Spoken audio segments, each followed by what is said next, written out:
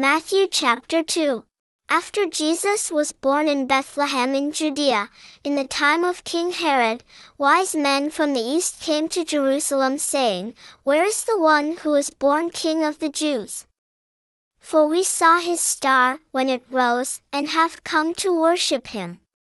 When King Herod heard this, he was alarmed, and all Jerusalem with him. After assembling all the chief priests and experts in the law, he asked them where the Christ was to be born. "In Bethlehem of Judea," they said, "for it is written this way by the prophet.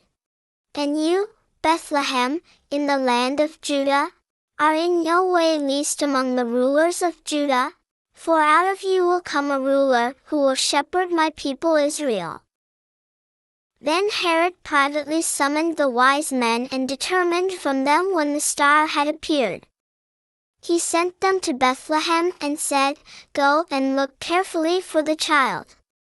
When you find him, inform me so that I can go and worship him as well."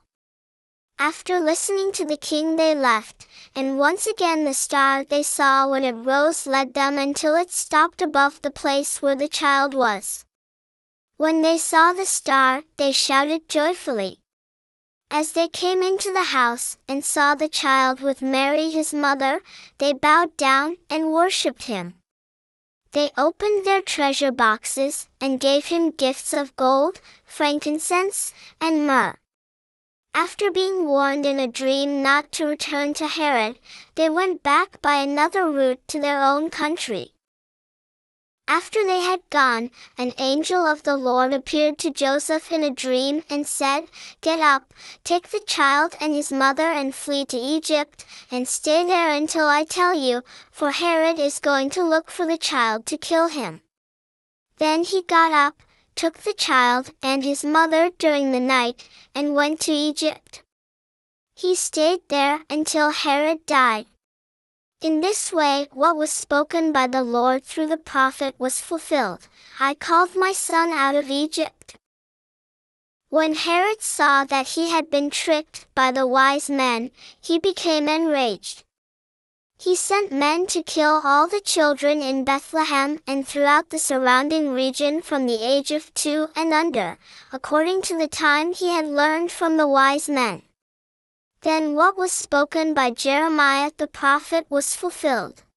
A voice was heard in Ramah, weeping and loud wailing, Rachel weeping for her children, and she did not want to be comforted, because they were gone. After Herod had died, an angel of the Lord appeared in a dream to Joseph in Egypt saying, "Get up, take the child and his mother, and go to the land of Israel, for those who were seeking the child's life are dead." So he got up and took the child and his mother and returned to the land of Israel. But when he heard that Archelaus was reigning over Judea in place of his father Herod, he was afraid to go there. After being warned in a dream, he went to the regions of Galilee. He came to a town called Nazareth and lived there. Then what had been spoken by the prophets was fulfilled, that Jesus would be called a Nazarene.